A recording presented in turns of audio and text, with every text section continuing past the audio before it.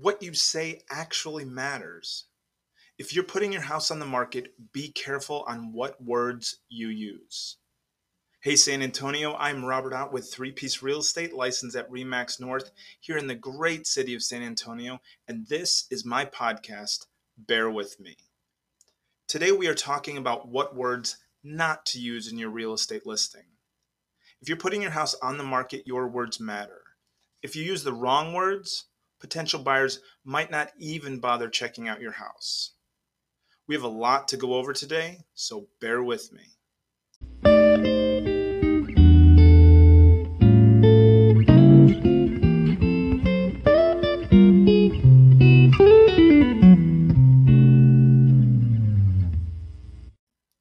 Thank you for joining us on this episode of Bear With Me.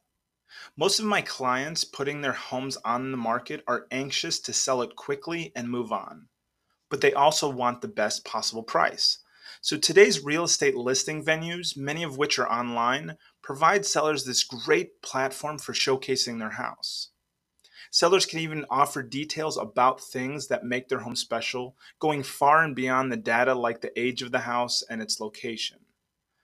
But I always say to be cautious because setting unreasonable terms or misrepresenting your property can anger and even discourage a lot of potential buyers, possibly even causing a buyer to walk away from a contract. So if you want the sale of your home to go smoothly, here are a few things you shouldn't say in your real estate listing.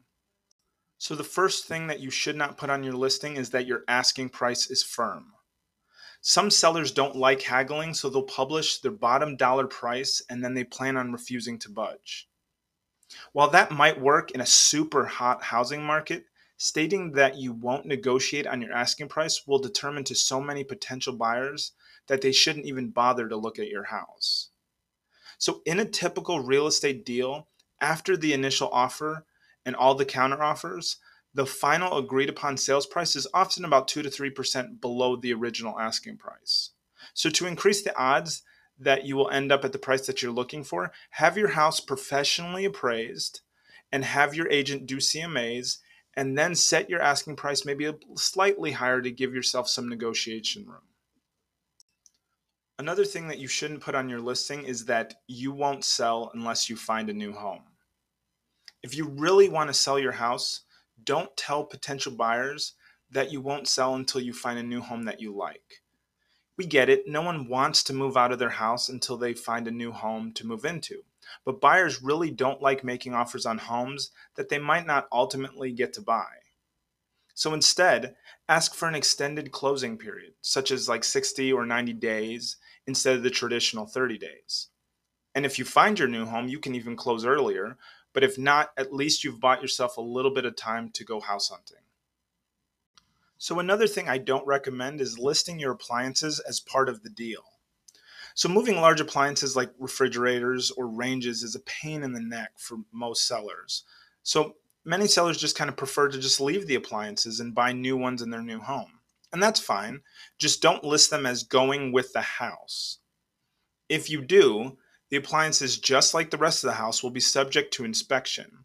And if one of them doesn't make the grade, the buyer can be able to back out of the contract because it's not working. So if a buyer asks whether the appliances are available, you can say you'll leave them, but you won't guarantee them.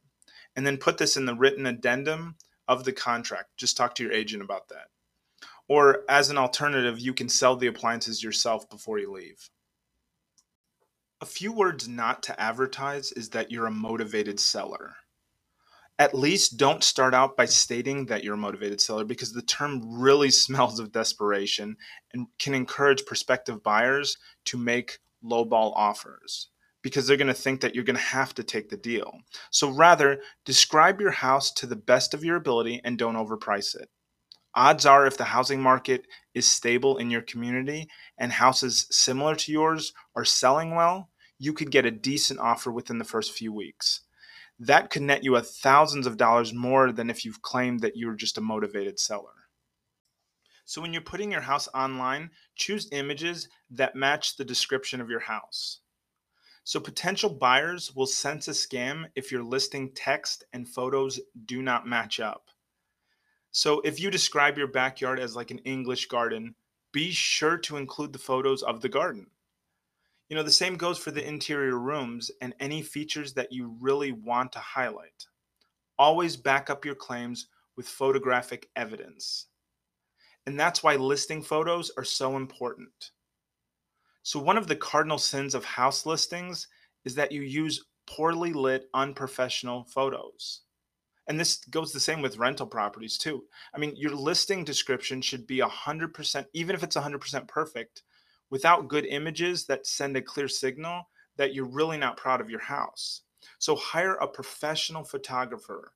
It really is the best way to show off your space and to show how glorious your home is. The next thing you don't want to say on your listing is that you won't accept contingency offers. So, a contingency offer is an offer made by someone who wants to buy your house but may require additional time to arrange financing or may need to sell an existing home before closing on yours. So, while you may grimace at contingency offers, don't exclude them right off the bat. Instead, if you like the other terms of the buyer's offering, accept the offer but insist on the first right to refusal. That way, although your house is under contract, you can continue to show it to other prospective buyers. So if you get a better offer, the first buyer must find a way to remove the contingency and purchase your house within a set time, usually within 2 to 4 days. So as a real estate agent, when I'm searching for homes for my buyer, I always see this mistake. Homeowners and their agents list the home as is. So when potential buyers and their agents see as is in a real estate listing, they picture this depleted home with a sinking foundation and a leaky roof. If your home could use some repairs and you really don't want to tackle the projects yourself, don't draw attention to the problems by saying as is. Instead, list your home's strong points, then detail its defects in the seller's disclosure form where potential buyers will see this when they're making an offer.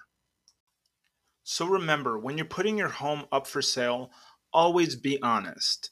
Don't overestimate your living space or fudge your house's material facts. Buyers rely on this information in your listing, and if you misstate the age of the house or you exaggerate the size of the lot, at best you could lose your potential buyer, and at worst you could be facing a lawsuit of misrepresentation.